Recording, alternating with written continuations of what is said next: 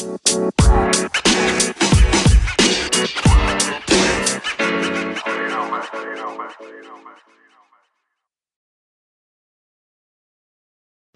evening, everyone. Welcome to the second episode of the Cricket Tonic, just about the cricket doctor order. Um Today, in this segment, we are going to give our view about the recently concluded three Test matches: the Ashes, Headingley Test, India versus West Indies, first Test match, and Sri Lanka versus New Zealand, second Test that has just completed. What do you feel about the Ashes? Stokes' amazing innings that has come through, because of which England have successfully chased a 359 target, which this will be an innings that will be remembered for a long time by the English and the Australian fans, not just these two countries but all the cricket fans all over the world. What is your viewpoint about this innings and especially about this Test match, Manya? Yes, so England was once again the epicenter of another very exciting cricket match. It's just been what 1 month since that World Cup final, and then there was this Headingley Test in which once again England with Ben Stokes at the helm chased down yet another total, and it is supposed to be one of the greatest tests that has taken place in the recent past. And why not? England chased down 359. They won by 1 wicket with the finest of margins. We had the number 11 batting with Ben Stokes, and yet again Ben Stokes proved his mettle with that fine century and guiding England to another thrilling finish. If England cricket fans didn't have that kind of a summer till now, they certainly have it with that World Cup win, and now this Ashes Test when they were already 1-0 down in the series. And if Australia had won that Test match, they would have won the Ashes also. They would have retained the Ashes. So now they are still in the Ashes contention, just because of one man, one innings, and this one Test match at Headingley. Perfect. Yeah, this is like you said, it's going to be a very good inspiration for many of the kids in England. Uh, we have a new guest with us today who is also an ardent cricket fan like some of us. His name is Pranav Kulati. He has been interacting about cricket for some time. Welcome to the show, Pranav Kulati. What do you feel about the recently concluded Test match?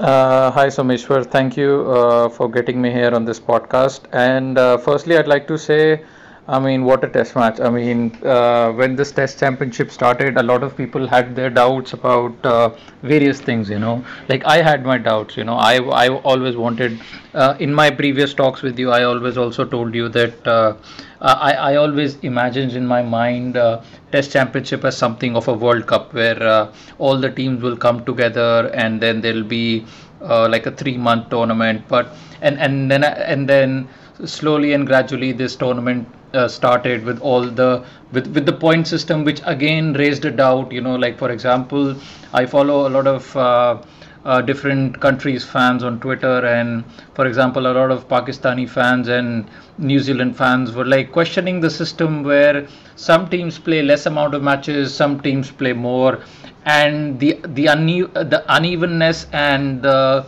trial nature of the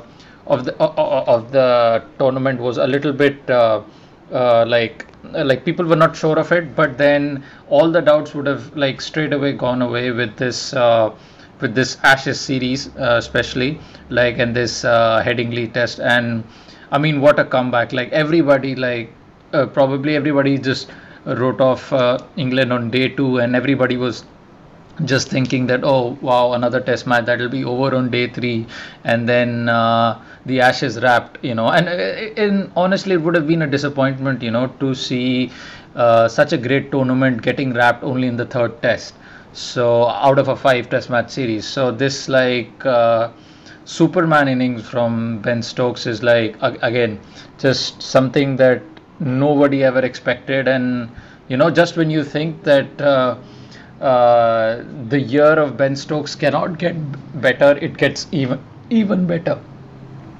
But you have to agree that England, especially Ben Stokes, also had his own luck in that aspect, right? Manya?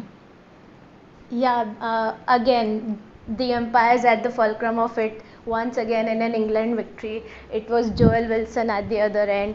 It was a huge debacle earlier in the summer when England won that World Cup final about how the umpiring decisions helped them to win it. And once again, there was this there was this LBW appeal that was of Nathan Lyon, and then Joel Wilson didn't give it out. But then we had the DRS coming up, and it showed 3 reds. But unfortunately, Australia were out of reviews because they used a horrific review on yet another LBW appeal. So yes, Joel Wilson took a lot of brunt of it again, because the umpiring has been hideous to say the least in the Ashes. We have seen a lot of howlers. I mean, in every test match we'll say, okay, like this is the worst decision ever, or this is the worst LBW call ever, and then it would be topped by another one. So it has been that bad. And yeah, I mean, there will be debates on how that could have affected, because it was the last wicket, and what England needed 2 runs when that LBW appeal came off. And uh, the fact is that England had a review. So if Joel Wilson had given it out, Ben Stokes would have obviously reviewed it, and it wouldn't have been overturned. But Joel Wilson would have, he would have got a confrontation on his decision. Australia, on the other hand, didn't have a review. So there's yet another debate that since England had that review, shouldn't he given it out, and then Ben Stokes could have probably reviewed it, and then it would still be the right decision. So there was a lot of talk going on, and yes, Joel Wilson hasn't had a great summer. Yeah, to put the results into a perspective, in the 3 test matches that have happened in the Ashes so far, a total of 50 decisions have been reviewed and 19 of those have been overturned. That is to show how far the decisions have been bad by the umpires. To move before we move on to the next topic, I would like to introduce. I would like to bring up this one important topic which we don't want to miss. Jack Leach. Any comments about him, Pranav? Yeah, well, of course. His partnership, of course, everybody knows, that his important contribution of 1 run, like if anybody like ever now in the history of cricket says that, what is 1 run? 1 run is nothing. So now, if, like this test match can be bookmarked and said, here is the importance of 1 run. It's probably like I think the most crucial 1 run inning ever scored in the history of Test cricket, because if Jack Leach hadn't scored that 1 run, or had he gotten out earlier, then well, it would have been just like a easy, like a 40-50 run victory. And then after, like, and these are, and he gave us some moments which of course everybody will remember, like, after every over he was cleaning his glasses, and everybody was tweeting about it, it was commenting about it, and after the game also, like a lot of them had a good laugh about it, even Ben Stokes on Twitter. So I think, yeah, I mean, Jack Leach played his part. I mean, yes, of course, star of the match Ben Stokes, but Jack Leach also very important. Well, yeah, you put it right about the one very crucial 1 run innings in which he dug through and stood for a long session, long period of time, which is something some like another team failed to do. And as we are talking about West Indies currently and their second innings collapse against India. Like, what do you feel about, like, there was a, during the first day when the Test cricket had started, you had a feeling that West Indies were bowling good, India were struggling, and you thought it's going to be an amazing Test match that's going to like go over the 4 5 days. But then West Indies suddenly lost their momentum. India had a partnership going on, and like eventually when it came down to the fourth innings, there was no competition whatsoever. What do you think about the performances of these teams individually, Manya? So India started off their stake in the World Test Championship with a very comprehensive win against West Indies. West Indies were, if you look at the start of the first innings, India's top order had collapsed. They had a blip, and then you were looking at what, 25 for 3, I guess, and then three stalwarts of Indian top order batting back in the hut. So yeah, West Indies had a look in there, but then they sort of gave it away, and you change the format, you change anything, but the West Indies approach remains the same. We saw it in the World Cup where they had a few matches where they were strong. You take the Australia game where they were looking good to win, and then they suddenly collapse or they suddenly give up the fight and they lose the match. So this was yet another case. I think the their new ball bowlers bowled very well, and then that sort of died down, and in the end it just became a dull test match for them because India had another comfortable win, and they haven't had a win in this series, and they don't look like they're going to win if they keep this approach of letting their opponents get a look in, getting their opponents back in the game. So yeah, that is how the West Indies play, and I think they will need to tweak their approach a little bit. You need some batsmen to go on and score a massive score, but their batsmen keep getting stuck at 40s, 50s, and they just give up. So yeah, I mean, West Indies need a lot of retrospection in that respect. Understood. West Indies top order has been struggling. I mean, at least in the first session, both innings they have been struggling predominantly badly. But to give due credit to where it belongs, Ishant Sharma and Bumrah were amazing in their bowling. Ishant Sharma in the first innings and Bumrah in the second innings. More importantly, the catching from Ishant Sharma was too good. Like, do you think West Indies had to face the wrath of them, or it's just the inability of West Indies to bat long innings? Pranav? Well, see, actually, it is a mixture of both, if you ask me. Because firstly, yes, as Manya rightly pointed out, that there were a lot of situations in the Test match where, following as an Indian supporter, I was like, okay, now this situation is getting a little tricky, and then West Indies gave away their wickets. Like for example, in the first innings when we were batting, like 25 for 3, and everybody was like, okay, we thought this test match will be easy, but now this is tough. But then again, we crawled our way back. Then again, when West Indies were batting in the first innings, I think there was a point where they were around 170-ish for 5, and the batsmen in there were batting well, and then everything was going along fine, and then all of a sudden Ishant Sharma again came in, got 2 wickets. Can't say he, like, they threw away wickets. Yes, like they also bowled well, but at that time, if you look at the teams that are successful over the years, they, like, the key moments, they don't fail at that key moments. Right now what I feel is West Indies squad isn't bad. Yes, it is good, but it is just uh, falling short of a little bit of consistency in the key moments. So what do you think about this, Manya? Falling short of consistency in the key moments. I mean, if you look back, one West Indies victory that captured the imagination of everybody was that win against England. If you remember, it was some way back where Jason Holder scored a double century, and that a win against England was so hyped and so big, and it was again an inspiration with the captain leading from the front and all of that. So that sort of innings was the one where you say, okay, now that's a test match winning knock, but we haven't seen one since then. So they need some that kind of a thing from their batsmen, and I think that is what is lacking because they have a good pace department. Ruston Chase is doing well. He's regularly picking up wickets. He's scoring those runs as well.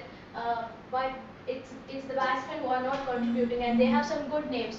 You have Braithwaite, Craig Braithwaite, Shai Hope, and then Hetmeyer and all of those names, and those are really talented blokes, and you expect them to score runs and all of that, but they're not doing that. Then they fight for like 20-30 runs and they give it away.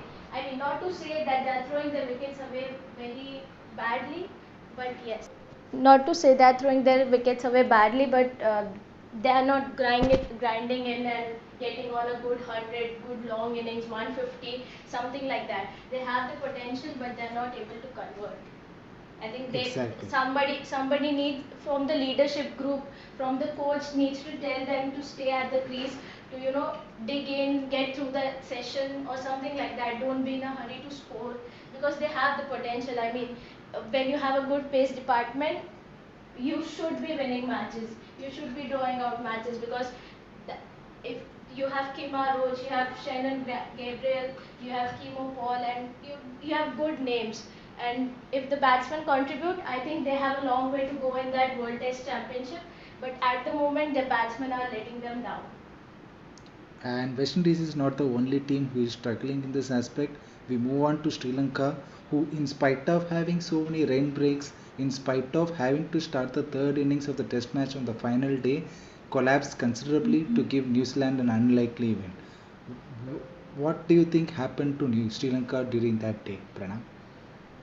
I think again it is. I think there's one crucial aspect over here that which according to me, might have affected Sri Lanka, which is the rain breaks. We were all following the rain forecast from day one, and it didn't look good.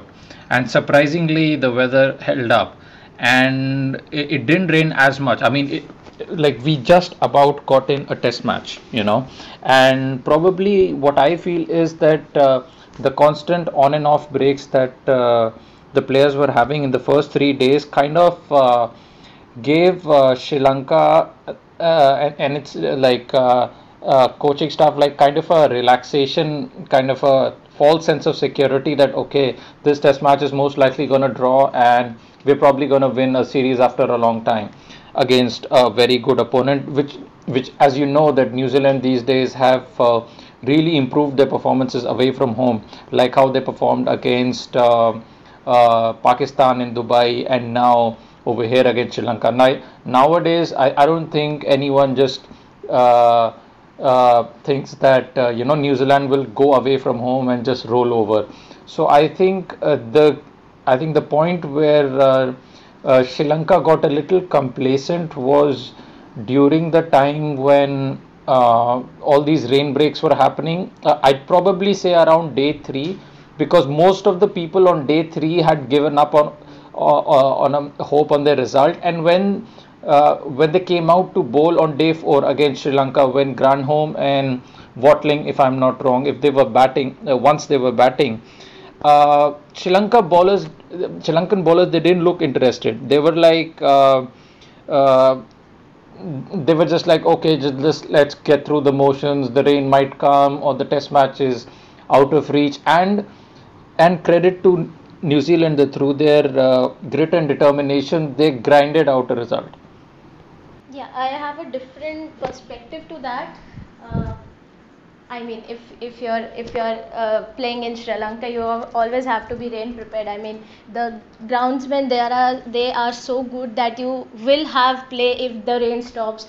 They have been so good. I mean, you talk about Sri Lankan groundsmen being the best in the business, and then again, they were batting to save the test, and their top order just freakishly collapsed. They were what, 32 for 5, I guess, and then Karunaratne batted and Dekwela batted, and they salvaged some pride. But then again, it was they lost the last wicket when there were 15 minutes remaining at the end of the day's play, if I'm right. So again, that shows you how important that those 5 wickets that fell in the first hour of batting, how crucial they were. If they had managed to keep those intact, they would at least have been managed to they would have at least managed a draw. And with respect to the World Test Championship, 60 points on the line, it was really incompetent from the Sri Lankan team to have given away the test match so easily. They could have won the series 1-0. But now they have to, put up with a draw, and New Zealand would be happy to have, after Sri Lanka chasing a record breaking total at Gaul, you expected them to be a little better than this. Yeah, totally agree with that. So, by the end of this week, we, as an audience, we had three amazing tests and three amazing finish. That's it in this segment. Thank you.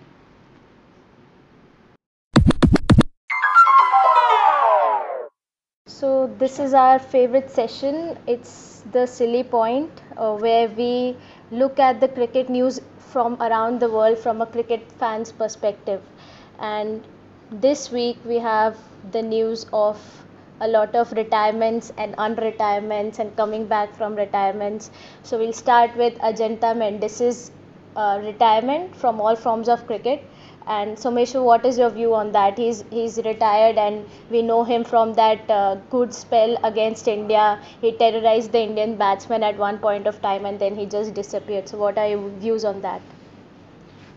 If you look into Ajanta Minter's career, he had a short stint when he was the mystery bowler that no one could figure out when he came into the bowling. But eventually, after a few games, when they actually found out how he was bowling, it was just a matter of time before people figured it out. His initial few matches, he had a lot of success against established teams, and if you look into the later parts, he was more successful only against these smaller or weaker teams who have not played much in the international career. So this was long due. He wasn't playing much for the national team. Also, he was just playing a few games here and there for in the local T20 tournaments, and had a couple of good spells here and there. But in whatever he played in T20, he had good records. He is the only bowler to have two times 6 wicket hauls. So that way, this was like you could see it coming, uh, but it is a good mystery bowler that Sri Lanka is going to miss out on. Yeah, I mean, he brought the carom ball into existence, and then he captured the imaginations of everybody around the globe, and then I don't know, it just was a curveball of a career then, and he has suddenly retired, and it was a short but like an impactful career in patches. And then again, speaking of retirements, we have one player whose retirement was very talked about at that time, because it was sort of a fiasco in how he was handled. And suddenly, out of nowhere, Ambati Raidu has said that he's looking forward to play in CSK, and he's looking forward to play in India as well. So, Pranav, talk us through it. I think, like everybody, firstly, like building up to the World Cup, all Indian fans were worried about was that number four spot, and rightfully, And this is such an issue that it divided people so much that you had like every like if you go and ask any cricket fan in India, they had a different answer for the number four slot. Yes, there was some fans who wanted Raidu, some fans wanted KL Rahul, some fans wanted Rishabh Pant, and we all know how it went. At the end of the day, no one knew who was the perfect number four, and the surprising part is we still don't know. We're still looking for options. Still now people have gained hope in Shreyas Iyer. But in terms of the retirement goes, I think everybody, or at least most of the people, would agree that it was a bit reactionary from Raidu, because yes, everybody knows that Ambati Raidu was brought back into the team. He played for a year and a half, and then he was all of a sudden, like, nobody expected it, but he got dropped, and then people were surprised, and then probably Raidu realized that he's going to miss his ticket to the World Cup, and everybody, like, even like the way he gave his reaction in the media, he realized that that it's like not gonna happen. The World Cup dream is not coming true for him. Then he got hurt, and then he called it like he called it at a very uh, at a wrong time, I would say. And I think in the end, I think the right thing has prevailed. Some probably his mentors, his coaches, the people who have been around him all his life have probably talked sense to him. And if you ask me, I think it is a good decision for him to come back and take it gradually, because like I genuinely feel he has a little bit of cricket more to offer in him. Like I don't know if eventually Kohli will give him another chance or not, but I think cricket would be much better. Like at least IPL and domestic cricket would be much better with Ambati Raidu in it. I mean, just assuming that if there were injuries to our first 11 options, and it's always good for the Indian cricket that there is a option waiting in the wings, that is Ambati Raidu. Entry into the I mean, coming back out of the retirement is specifically only to play for CSK, or because he doesn't have any hope of playing for the next World Cup if he hasn't played for 2019. But in my viewpoint, I think his coming back from retirement is predominantly only to play for CSK. Yeah, yeah, he's only, I mean, he's already 33 years old, so we don't see him playing in the next World Cup. And he had a poor season with CSK this year, but he had a great stunning season with them last year. So, yeah, I can totally see him back in CSK. But with the Indian cricket team in perspective, like you said, it's a bit of a long shot. After all that 3D glasses, Debekal and MSK Prasad outing him, and all of those things, I don't see him making it to the team now. But yeah, I think, like you said, it's predominantly for CSK. I have a very, like, I have an alternative view to this, which might sound pretty interesting. That now that his like now we live in the age of social media, right? And now that once he got ceremoniously he left the team, and then now like everybody was like, oh, he's left just because he got left out of the World Cup. Now he's coming back, and like what the fans always cheer for is an underdog. And what I feel is that if he gets a good season for CSK, and then you will start hearing calls of people saying, why don't we get Raidu back, because he's still available. So I think just because his like rift with the board was made evident, and was came out in the public, I think that will keep the spotlight on him even more. Like if he has a very good season uh, with CSK, then I think uh, it'll be for him, like it'll be like a blessing for him, because of course then there'll be voices that'll be be promoting his name back towards the Indian setup.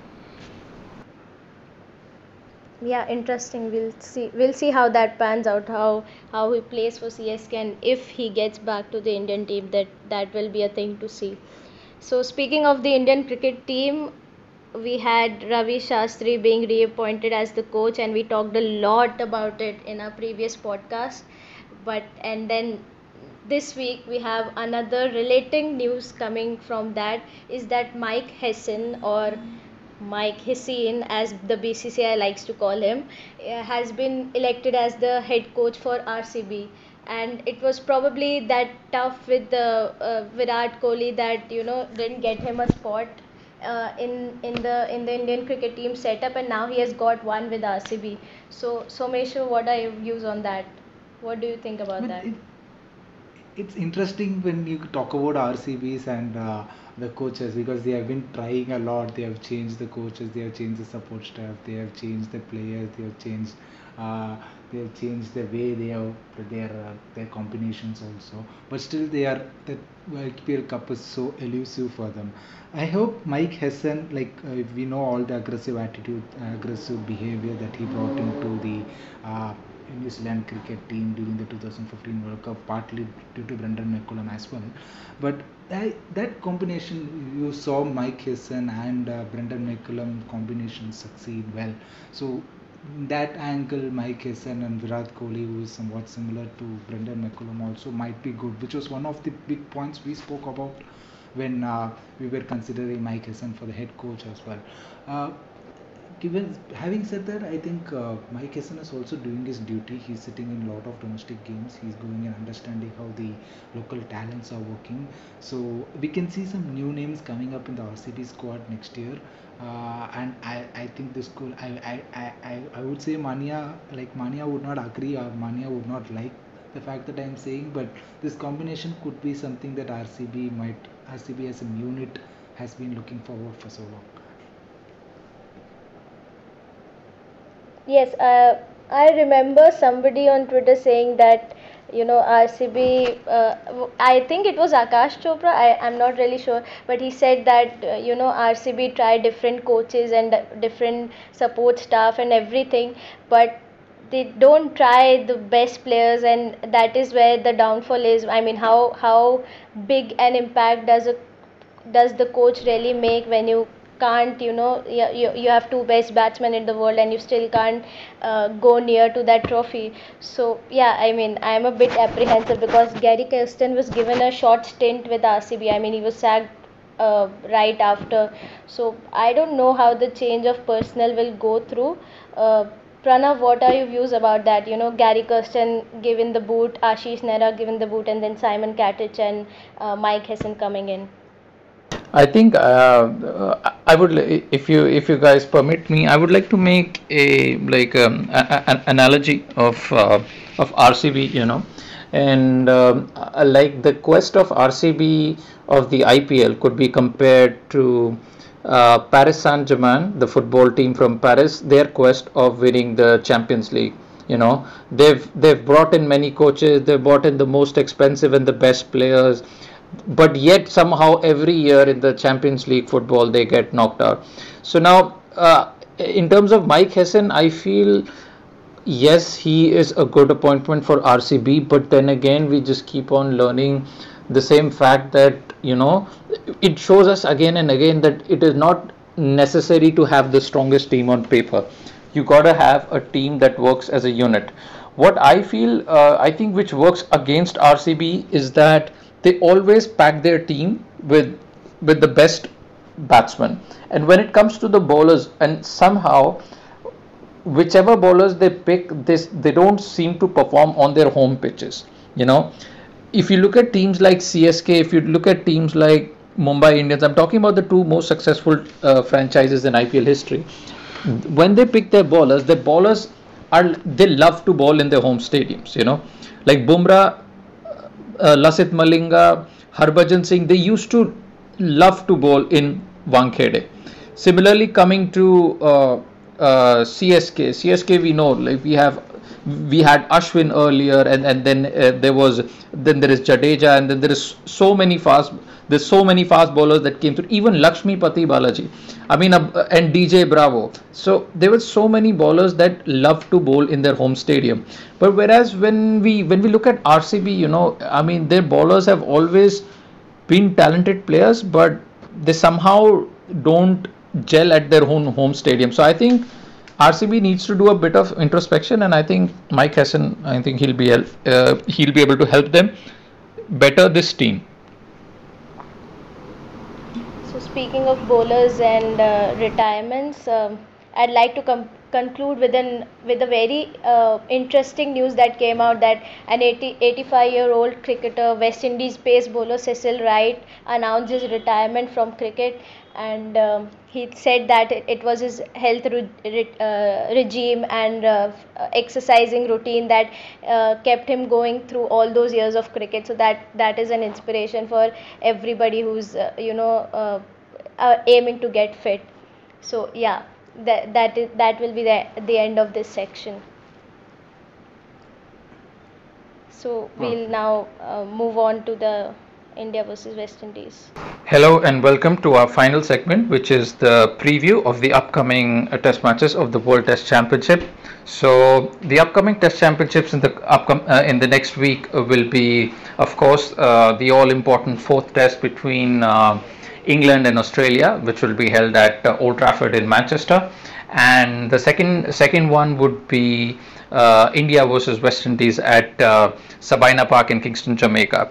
Now, both of these Test matches have very test match venues have a lot of historic significance to the venue and to the matches being held and the players who have their home grounds over there and everything. So it's traditionally a very popular stadium. So I will start off first quickly with the fourth test preview, which everybody in the cricketing world is waiting for.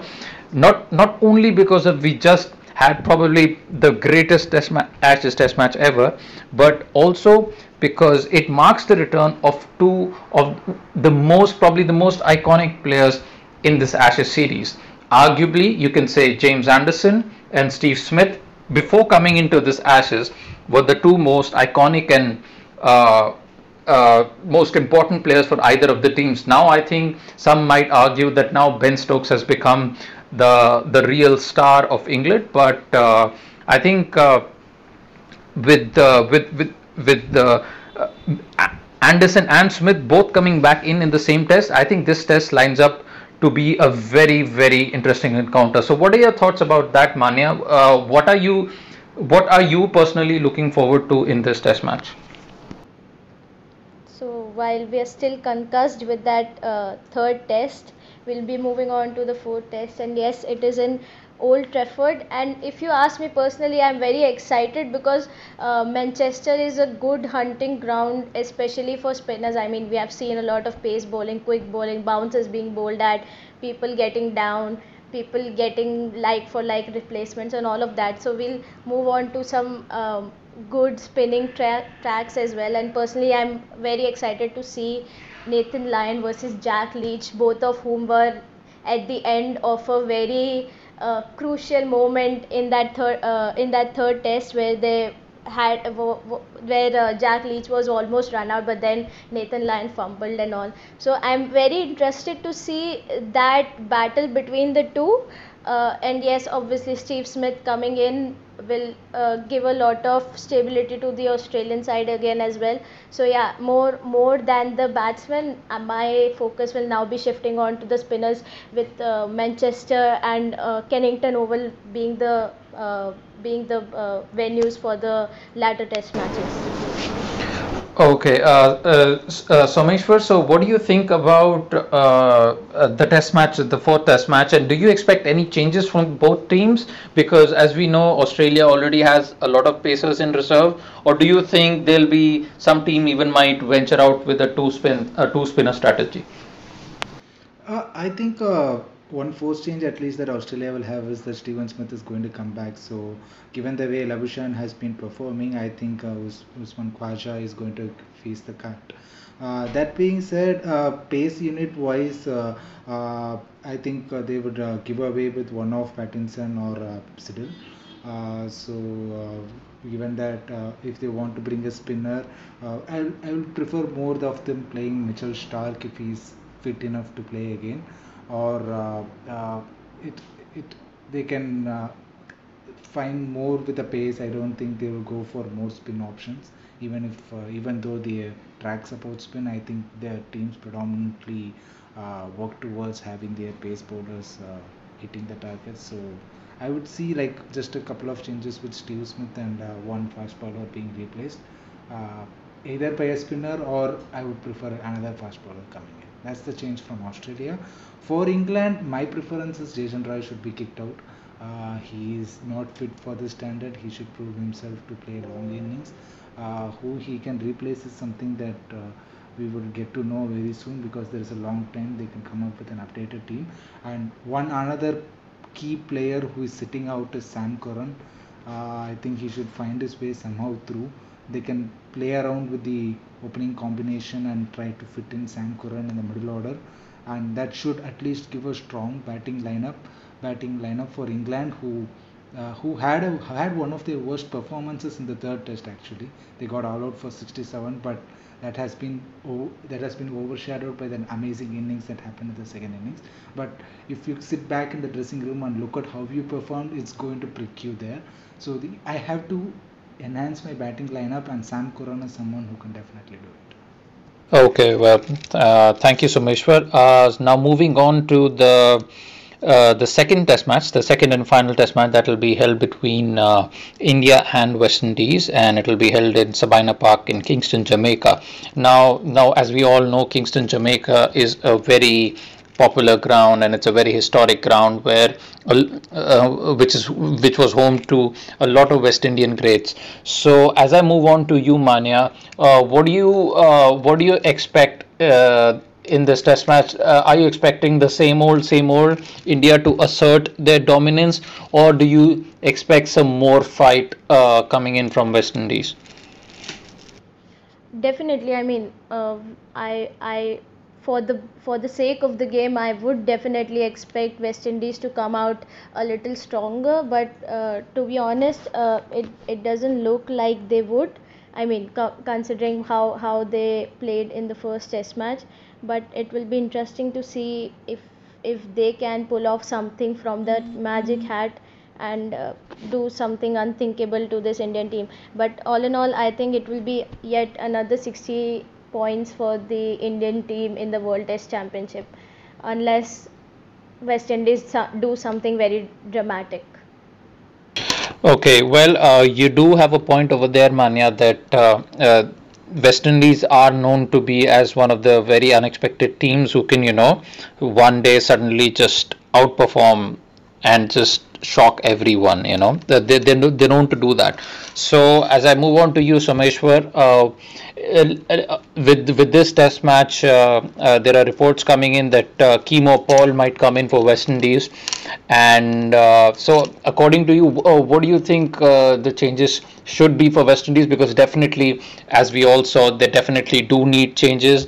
And what do you think?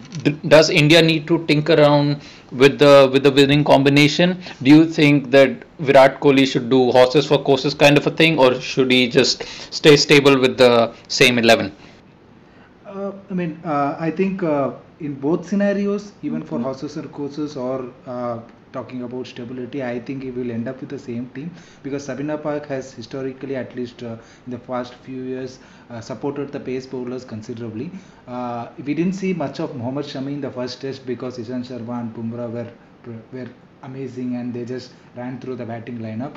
But if one of those two has a bad day, I think Shami's role will become crucial. And given Jadeja has shown how he can give batting depth to the team, and given that Bihari has shown the calmness, I don't see the Indian team tinkering with their batting lineup. We should hope our openers give a much more better performance, especially from Mayank Agarwal, who after his first burst during the career has relatively been calmer and in the low run segment. So India shouldn't change, but West Indies should have at least one because Cummins has been replaced by Chemo Paul. Whether Chemo Paul will play or will they consider bringing in Cornwell, who is a big talent. We spoke about it in the last segment as well. He can give you the batting that which the team very badly needs. The top order is failing considerably. The middle order needs proper partnerships. Like when by the time Holder comes into bat, he doesn't have anyone as partner for him to build a long innings. Something that Cornwell can provide him. That being said, this is one of the favorite grounds for Craig Bathwaite. So, if history is what we have seen, I could hope that he comes back to his century hitting ways in this Test match. So, one change for West Indies and no change at all for India is what I would say. So, just as a footnote, as we slowly wind up towards the end of this discussion, a lot of Indian fans talking about it, a lot of ex-players talking about it, which is Ravichandran Ashwin, a player with these many wickets and these many matches under his belt and so much experience. A lot of eyebrows were raised and over his non-selection, although Kohli's decision was vindicated. I'll quickly like to get a point from both of my panelists over here, Manya and Someshwar. So Manya, I'll start off with you. I'd like a quick point from you on his non-inclusion and should he be included in the next Test match? Right, so one of the most discussed things was Ravichandran Darshan exclusion from the first test, despite him having the brilliant record against the West Indies with both the bat and the ball. If you ask me personally, I don't think he has done anything wrong to be ousted from the team just yet. I mean, him and Ravindra Jadeja have been excellent uh, to win those matches for India. They have been one of the best bowlers, one of the best all-rounders, in fact, in Test cricket. And I'd love to see him play, but I don't see Kohli tinkering with that 11. But yeah, I don't think you can question Ravichandran Ashwin's credentials just because it is an overseas tour. Okay, and what about you, Someshwar? Like now that this change has happened and Jadeja has featured in the first test, now how does the Indian team go by with how does like yes, the Indian season is coming about, but how do we deal with the Ashwin situation now? See, I would like to put a different perspective here. Even during the past, when we had Kumble, Harbhajan bowling together in the Indian conditions, if you see when we went to overseas segments, only one of the two bowlers always bowled. And Kohli is being supportive of the pace bowlers and the quality of pace bowlers that we have currently. There is no need for me to play two bowlers, two spin bowlers, because the fast bowlers are already giving me the wickets. I don't have to play two in the just because I have the ability to play two. So it came down to I have to pick one. Who do I pick, Jadeja or Ashwin? I think Jadeja was picked over Ashwin for the pure reason that he can bowl in the overs so fast. Given that the Test Championship penalizes you with points when you are for slow over rates, Virat Kohli might have actually preferred having Jadeja who can bowl you 20 to 25 overs a day if you feel you are running out of time. So that was the mere reason why Jadeja and came fun. Given the form that he came through with the World Cup and given how Sanjay Manjrekar got him into that one zone, Jadeja's form was really good. So that's the reason why he came to the moment we come back to India. Ashwin is going to be a premium bowler who is going to we are going to see them both bowling in tandem and taking wickets. But that till that time, all the talk about Kohli and Ashwin is going to continue. Nothing we can do about it. Perfect. Well, thank you guys so much for. We've covered a variety of issues today. We covered what happened. We covered what will happen. We covered a few interesting developments in the cricketing world, and and thank you so much for contributing in with the variety of opinions. And with that, I'd like to close this segment of a preview. And thank you everybody for tuning into our weekly podcast. Thank you.